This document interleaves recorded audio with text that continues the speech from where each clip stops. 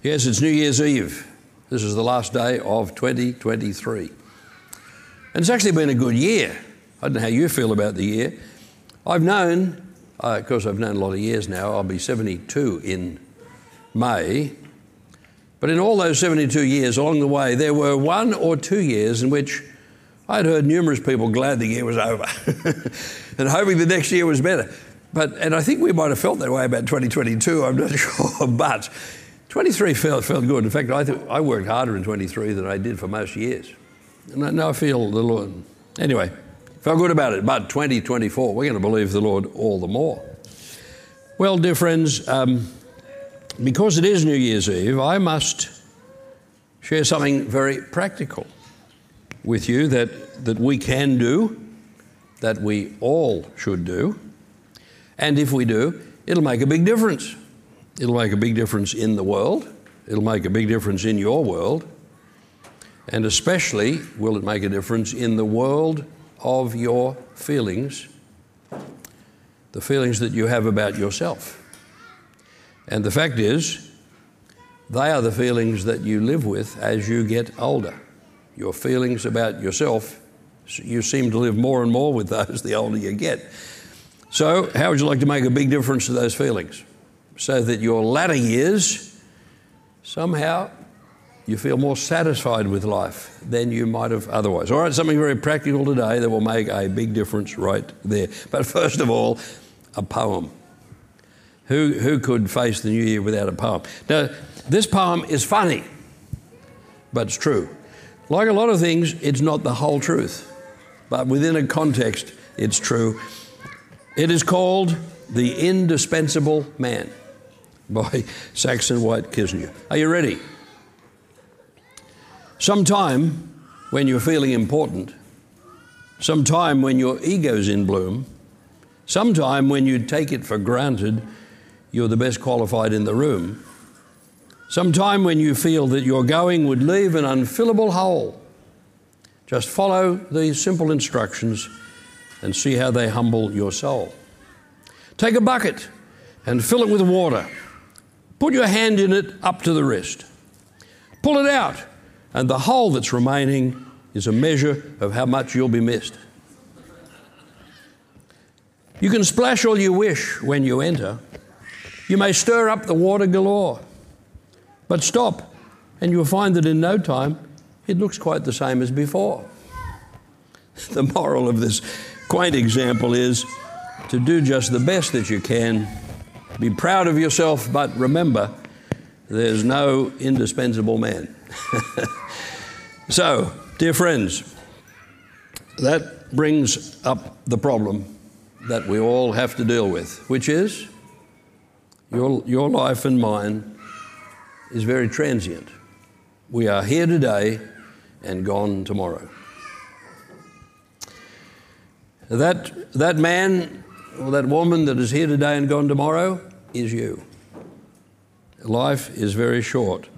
I remember when I first got a New American Standard Bible years ago, and it was in about the year 1976. And I opened the cover, and there on the flyleaf, on the title page, was printed a verse from the Scriptures from Isaiah chapter 40. And I'm going to show you on the screen Isaiah 46, 7, and 8, and they had taken just a part of this and put on the flyleaf of that Bible. Always impressed me, always stayed with me. But here it is. Here's the slightly expanded passage, Isaiah 40 from verse 6. A voice says, "Cry." And I said, "What shall I cry?" The answer now is given. All flesh is grass. That all flesh is a reference to you and me. All flesh is grass, and all its beauty is like the flower of the field. The grass withers, the flower fades when the breath of the Lord blows on it. Surely the people are grass. The grass withers, the flower fades, but the word of our God will stand forever. You'd be surprised if you went looking how often in the Bible, in so many places, we are compared to grass, that is, here today, gone tomorrow. life is very temporary. That is, life in the body as we know it in this mortal world. Very temporary. You know, you think when you're young, when you're in your teenage years, you think life goes on forever. You haven't got to get very far down the track and you realise, no, how very temporary it is. Now, the Bible's very clear that for the man who has no place for God, he is like the beast that perishes. In other words, he's not laid up what he should be laying up for eternity. But still, all the ancients had to come to grips with this problem. Here's what King David said in Psalm 103. And notice again the same metaphor. Verse 15, as for man, his days are like grass. He flourishes like a flower of the field, for the wind passes over it and it is gone. And its place knows it no more. But the steadfast love of the Lord is from everlasting to everlasting on those who fear him, and his righteousness to children's children. And pretty much all the places you find in Scripture where it talks about the transient nature of this life, how often life is compared to grass and flowers that fade and perish, you will find in the same passage always this reference to the eternal nature of God or the Word of God. In other words, it's there as a very clear inference that there is life eternal, there is grace, but it's only found in one source. Now, King David, because of his sin, he brought upon his home and upon his family and upon all the years that followed for himself a great deal of grief. You read the Scriptures about the grief that was brought to him. And when he wrote Psalm 39, he must have had a lot of that in mind. I'm going to read you from verse 4 to 13 of Psalm 39. He starts with a prayer. He says, O Lord, make me know my end and what is the measure of my days. Let me know how fleeting I am. Behold, you've made my days a few handbreadths, and my lifetime is as nothing before you. Surely all mankind stands as a mere breath. Surely a man goes about as a shadow. Surely for nothing they are in turmoil. Man heaps up wealth and does not know who will gather. And now, O Lord, for what do I wait? My hope is in you. Deliver me from all my transgressions. Do not make me the scorn of the fool.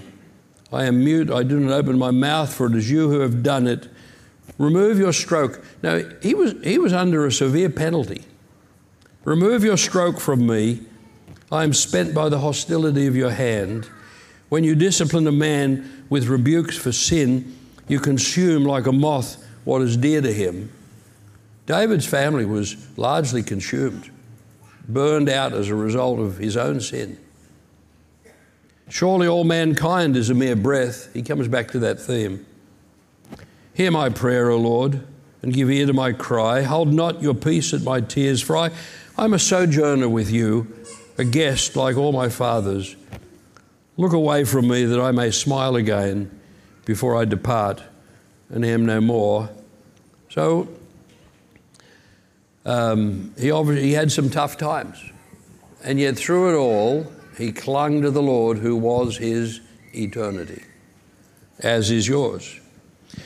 When I was still a cadet in the Salvation Army, I went to a funeral one day conducted by a Salvation Army officer who was the local pastor. And it was the funeral of some man that had died who was not a Christian. His family was not Christian. And anyway, this Salvation Army pastor led a fairly basic Christian funeral for the man, but part of it was that he read Psalm 90.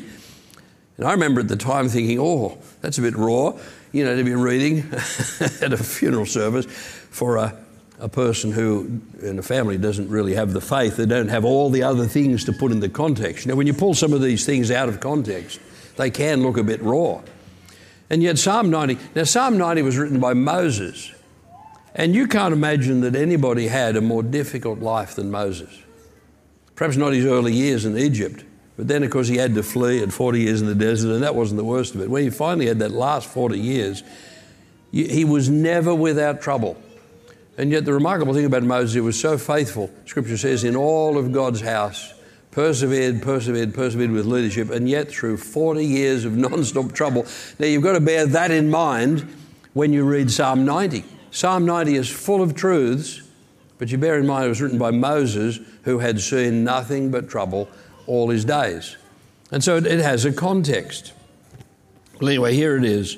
We read the whole thing. Lord, you've been our dwelling place in all generations. Before the mountains were brought forth, or ever you'd formed the earth and the world, from everlasting to everlasting, you are God. You return man to dust, and say, return, O children of man.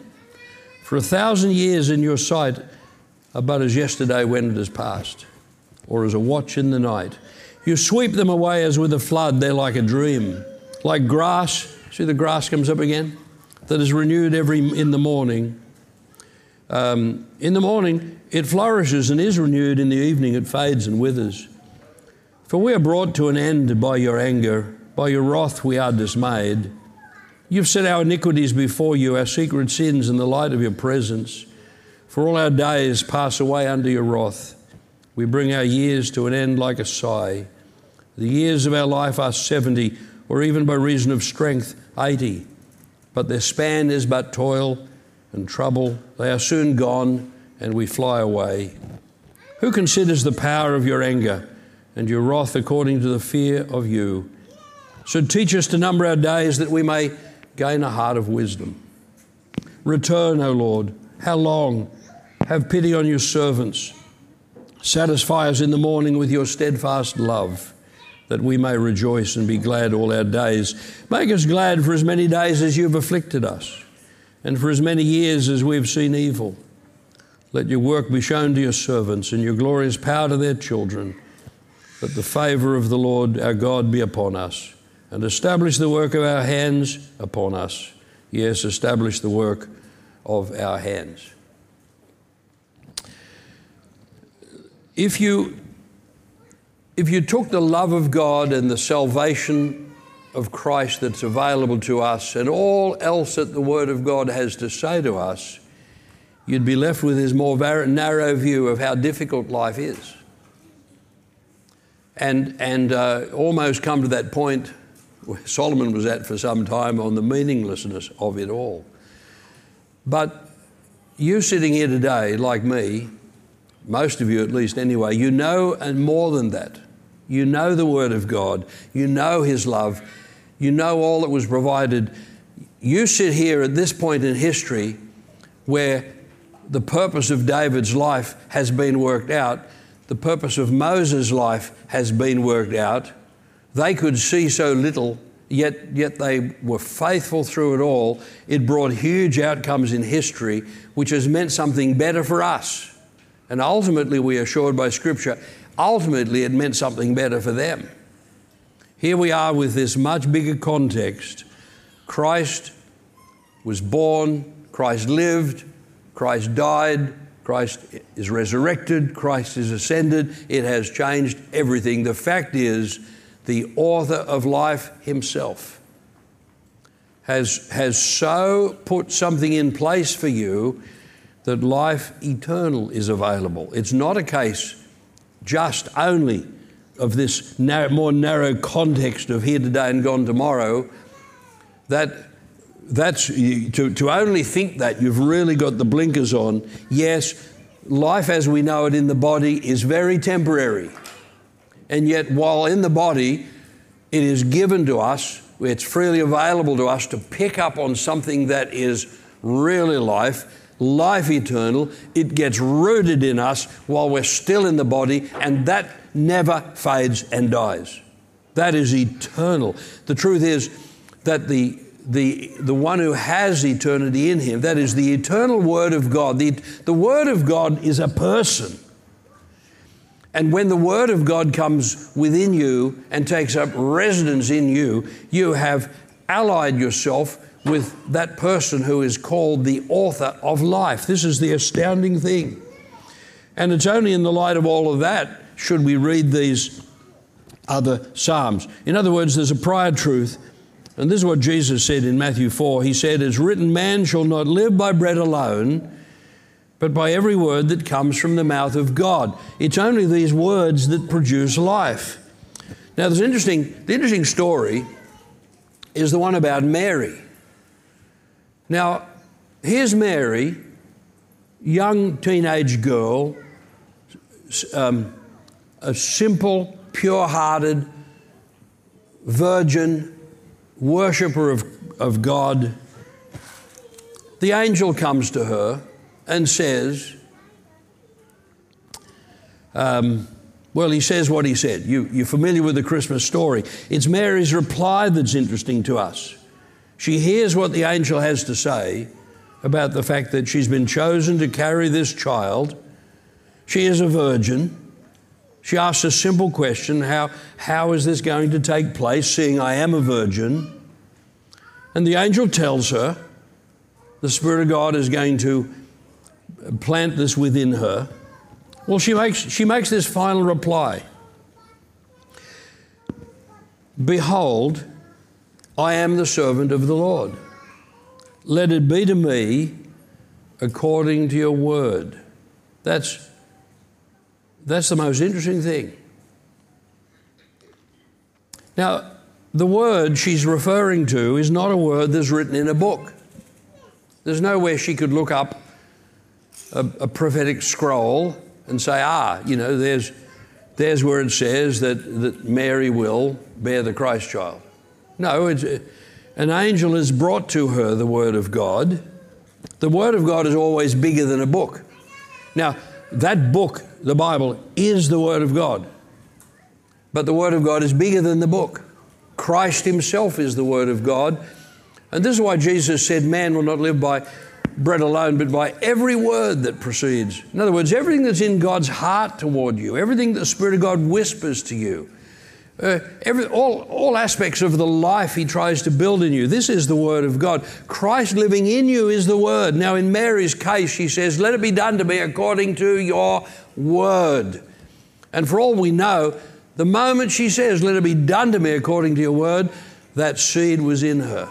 The seed of the Word of God instantly within the womb and began to grow. Let it be done to me according to your word. That word is good seed. And when the Word of God is in you, that is when Christ is in you, and when you listen to his voice, when you read his words, when you let that word somehow work away in you, it's astounding what it produces. We thank God. So the eternal man, the Lord Jesus, the author of life, when you become one with him, you share his eternity. Outside of that, we're grass. We're the flower that fades. The beauty, as it is, the body does fade. The youthful beauty fades off. It's deceptive. Bible says that beauty is deceptive and that charm is fleeting. It doesn't last. What does last is the person you become. And soon for all of us, the body goes to the grave. But if you have built a life in which the Word of God is in you, that never perishes. The body one day will be resurrected, of course. But so here in Luke 6, Jesus says, everyone who comes to me and hears my words and does them. Now he puts, this is like a double-headed thing here. He says, everyone who comes to me and hears the word and does them. You've got to add on this, and does them. The heart, in other words, the heart has to not just hear the words, the heart's got to respond to the word. He's like a man building a house who dug deep and laid the foundation on rock, and when a flood arose, the stream broke against that house and could not shake it because it had been so well built. He's talking about your life. Your life will not be shaken, your faith not shaken, your purpose not shaken, your fruitfulness not shaken. Your life stands secure when it is built upon hearing and doing what Jesus said. But then he makes the comparison. The comparison, you know, the fellow who builds his house on the sand and the storm comes and it breaks. In other words, his life breaks. That's not comparing it to someone who didn't hear. Jesus compares it to someone who heard and did not do. In other words, they heard it, but the heart didn't respond. It didn't submit. Here it is in verse 49. But the one who hears, there it is on the screen. The one who hears and does not do them is like a man who built on the ground without a foundation. Anyway, that brings us to this last little passage I want to show you, and that's John 15. This is where it kind of comes together. In John 15, first of all, verse 5, Jesus said, I am the vine, you are the branches. Whoever abides in me and I in him. You live in Christ, Christ lives in you. He it is that bears much fruit, for apart from me, you can do nothing. Now he goes on to expand on this, and it's this little expansion I want you to take to heart today. He says in verse 7, 8, if you abide in me, in other words, if you live in him, you dwell in him, you remain in him, you walk with him. If you abide in me and my words abide in you. You let him speak to you. You read his book. You sit quietly with him. You take to heart what he says. You let your heart respond to it. You walk in what he says. He says, if you abide in me and my words abide in you, ask whatever you wish, and it will be done. What you find is your words then have power. You're no longer just the grass that perishes. You're no longer just the flower that the beauty fades. Something is enduring. And the astounding thing is, your word has power. Isn't that an astounding thing? It's like the night I sat at the table with Hazel at home, flood bearing down in Rockhampton. We were about to fly to go out on a trip around the world, but we had this huge flood bearing down. I knew it would go all through the hangar. It'd be a terrible clean-up, and what a mess. It would go through the school. We'd be cut off from this building 3 weeks. But there at the kitchen table on a Saturday night, I just said, Lord, would you flatten the flood? That's all I said. And instant witness. The word had power. The Lord took it up. I just stopped. I turned to Hazel. I said, that was a prayable prayer. An astounding outcome. Water didn't come anywhere near the hangar. Despite all the preparation. As we left on the plane, all these barricades around the main terminal out there so water wouldn't get in. None of it was needed. Water came nowhere near it. That wall of water bearing down on the city suddenly disappeared when it crossed the city boundary. What's that? That's power in prayer.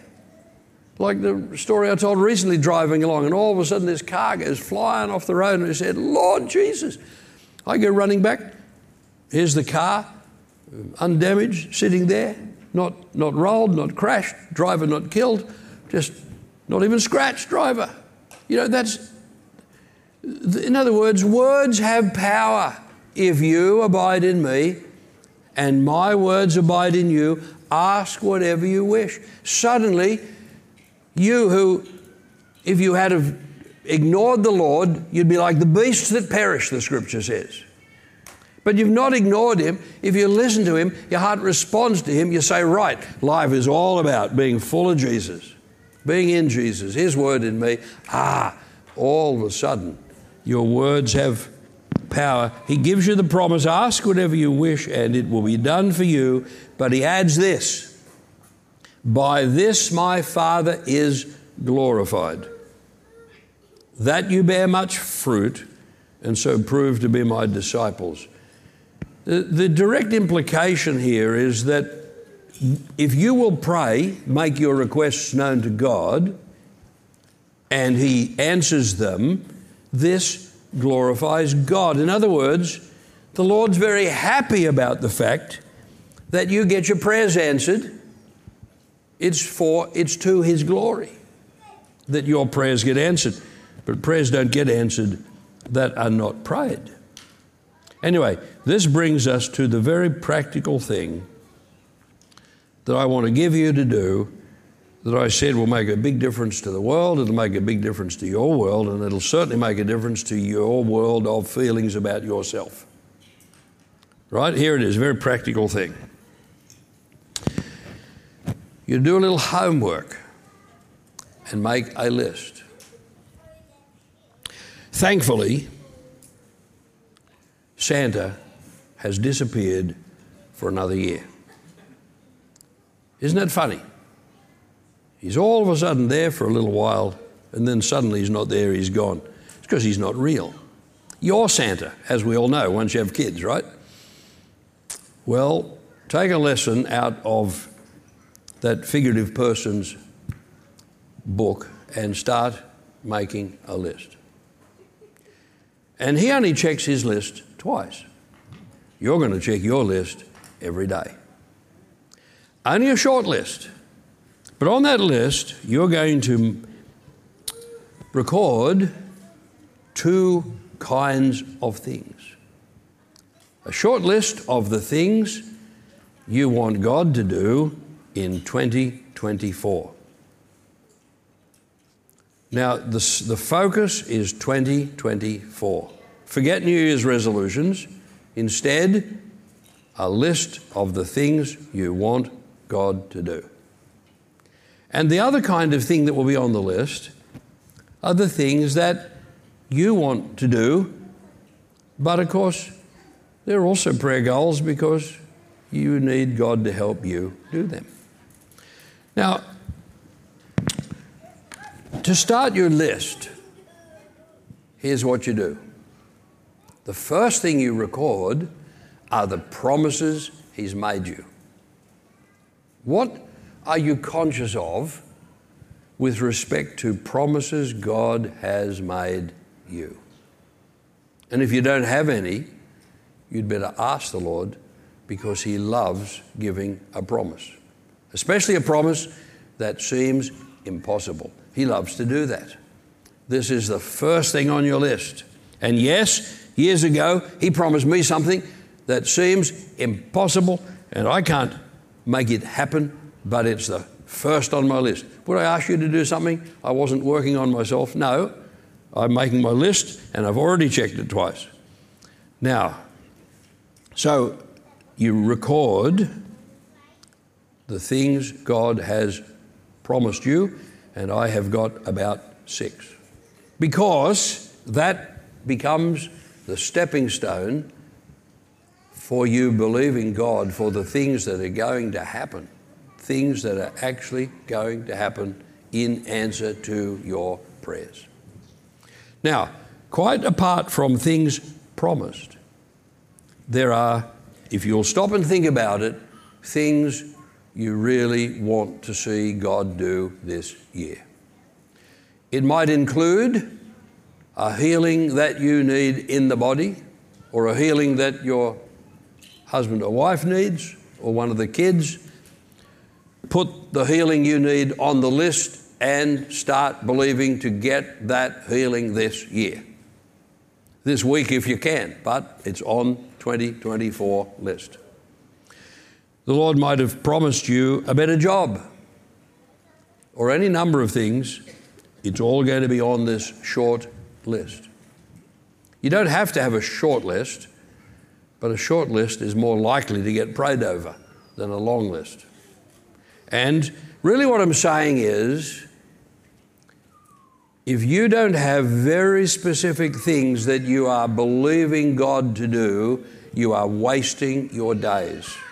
Life is not long. It is transient. Every one of you every day is getting older. For every one of you, unless you're a child and your teenage years are still ahead and your 20s are still ahead, the flower has started to fade already. You notice that these footballers and cricket players are barely in their 30s and they start thinking of retirement. Some of them retired prior. Why is that? Because even at that young age, they're not as good as they were. And someone 10 years younger is now all of a sudden better than they were. The flower is fading. Friends, I realised back a bit, most Christians are wasting their time because they're not actively believing God. Now, all of us have faith in that. All of us believe our sins are forgiven. All of us believe Christ died for our sins. All of us believe our names are written in heaven. All of us have some confidence in the Lord and some sense of peace about the future and about eternity in particular. But if that's all you have, you are selling yourself, you're selling your potential inheritance short. It's not a case of you get saved, your sins are forgiven, and now you can just relax and drift. The most beneficial thing you can do is have something that you're believing God for that hasn't happened yet.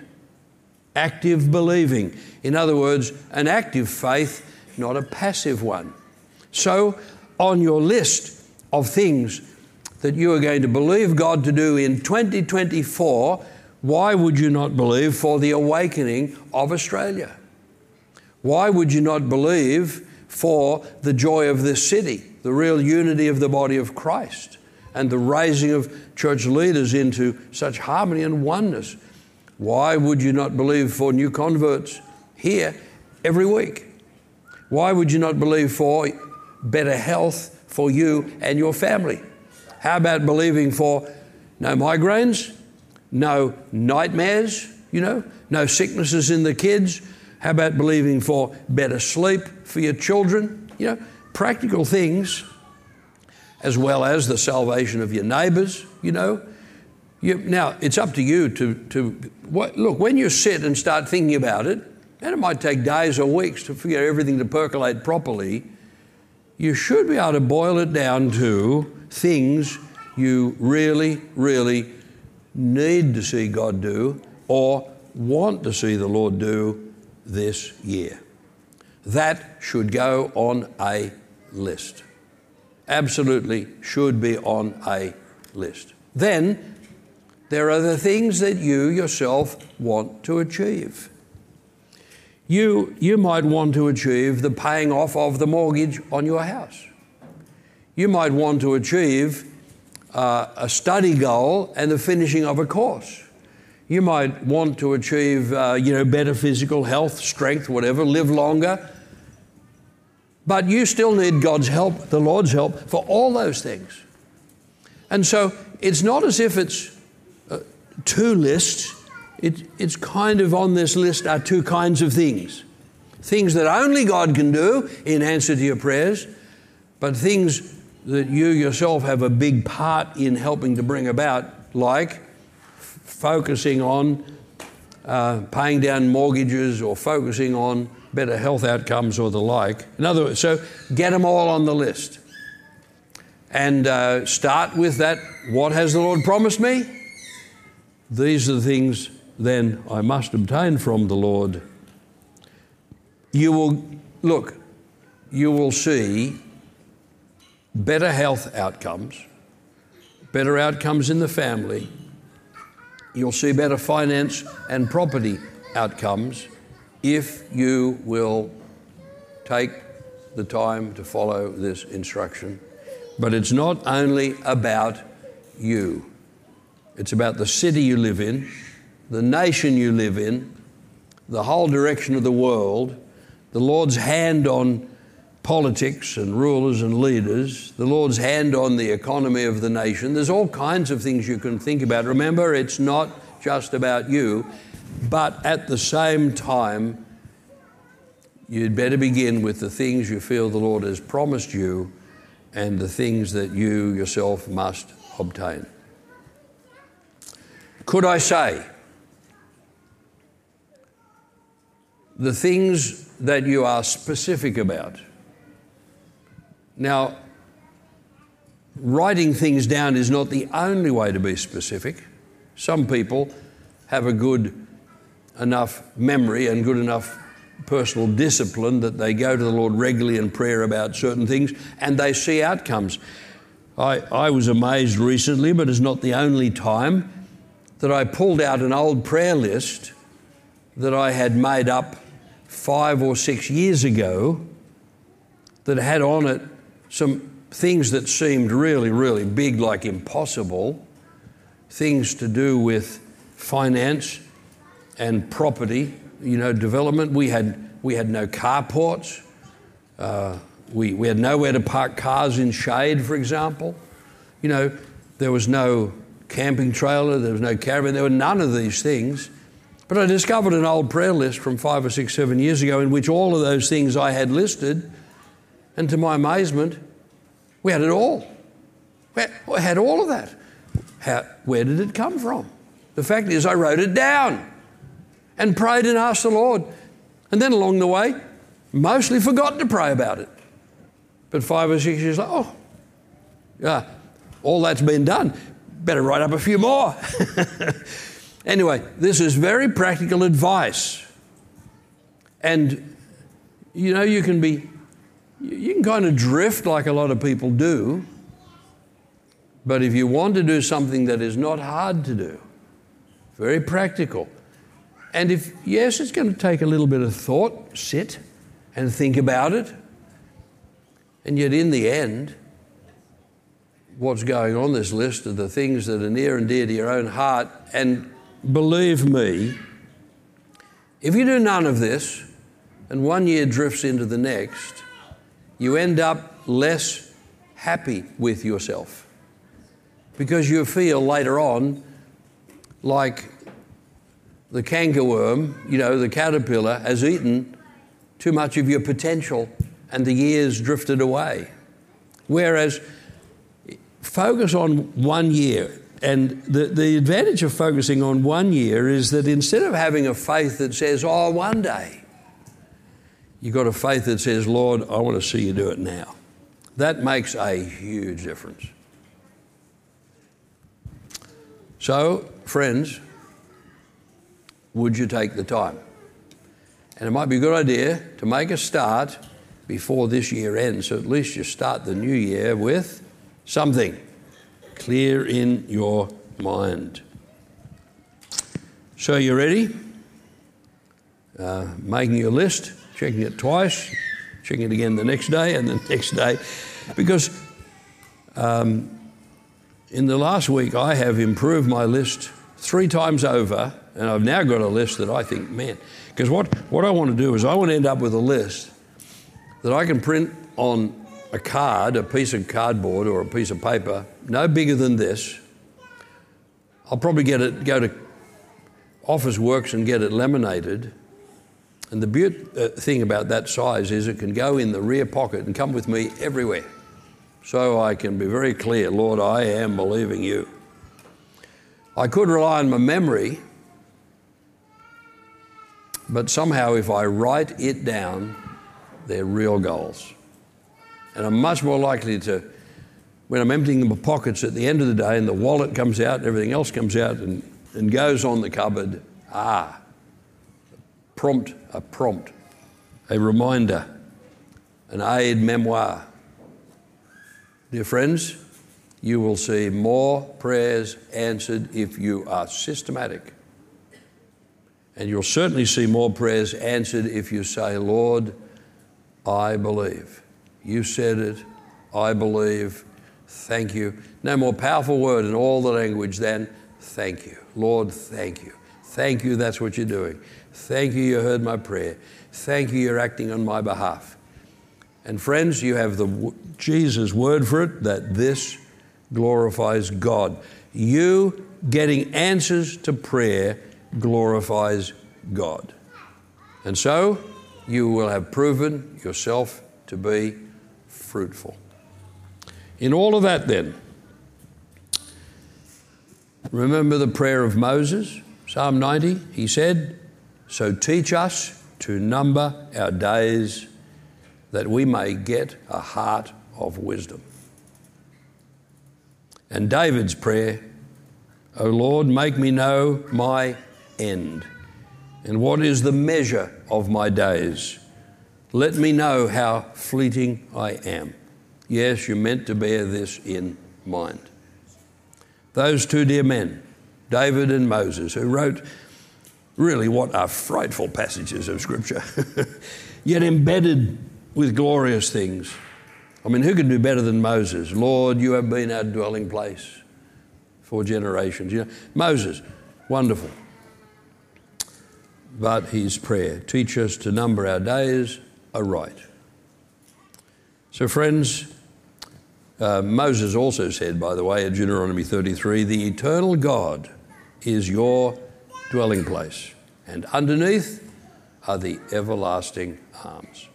Well, we praise God. He helps us in all things. Let the band come, and we're going to share a few moments of prayer. We're going to believe the Lord together.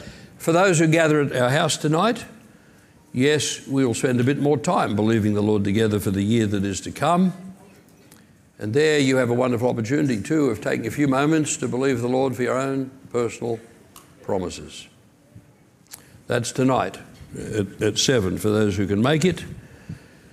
Let's hope your arrival and or your departure does not coincide with another big storm. We got 38 mil last night. Mind you, I won't be unhappy about the water, but if it looks threatening, bring your umbrella. Now, in a moment they will lead us in a closing song, but you and I, we can just bow our heads now and quieten our hearts before the Lord.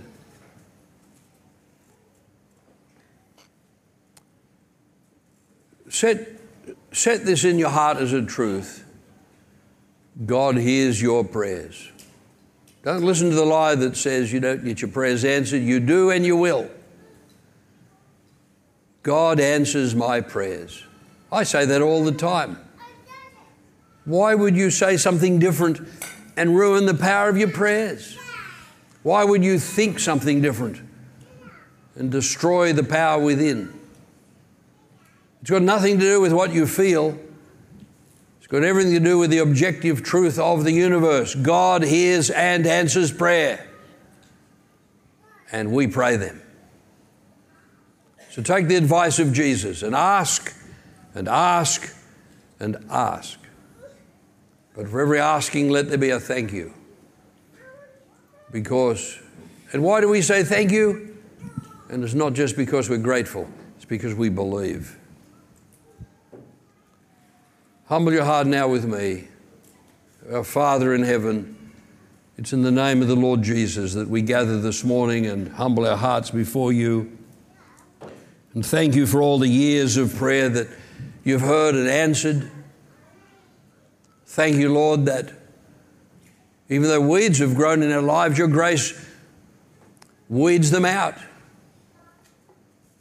I thank you, Lord, you're continuously working with us, making us a better people.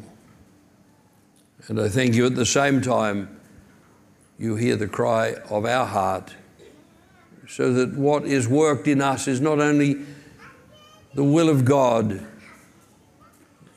but you answer our own prayers, even those things that go beyond. Because you've said, oh Lord, how willing you are to answer our prayers. How good and how pleasant it is. Not only when brethren dwell together in unity, but when you hear the cry of the heart, the prayers we pray together, and we see such powerful answers. Lord, we thank you. And our grace be upon every heart here today. I ask you, Lord, that you'd put within the hearts of these believers a renewed faith, a refreshment in understanding the ways of God. Holy Spirit, come. And Lord, you are well aware of the things you've promised every one of us. I doubt there's anyone here that does not have a promise from you, even if they haven't heard it. Oh, Lord, from knowing you, I'm confident you have numerous promises in your heart that are toward every person sitting here. And I ask, Lord, that you'd make those promises all the more known to these, your people.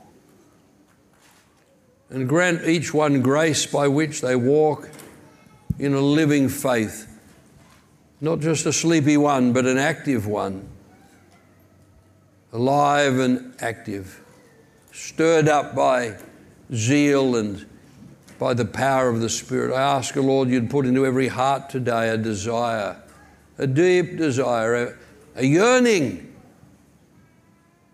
to have prayer answered and to walk with God.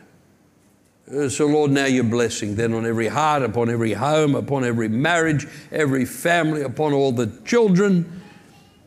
And let the hand of the Lord be upon those who have not been walking with you, and yet we know them and love them. I thank you, Lord, unbeknown to us, you're at work in them, and you will bring their lives full circle.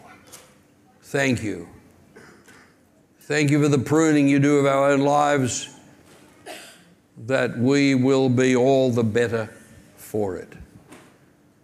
And now, Lord, make yourself known, I pray. I ask, Lord, that for every person here who sits and begins to ponder with pen in hand what to believe God for, I ask that the witness of the Spirit would come to every one of them. Come, Holy Spirit. Fill them and hear the cry of their hearts and make 2024 a most fruitful year, full of answered prayers. Thank you that you hear our cry. And now the blessing of peace of God the Father, God the Son, and of God the Holy Spirit rest and abide upon every one of you, now, today, and in all the years to come. I bless you in Jesus' name. Amen.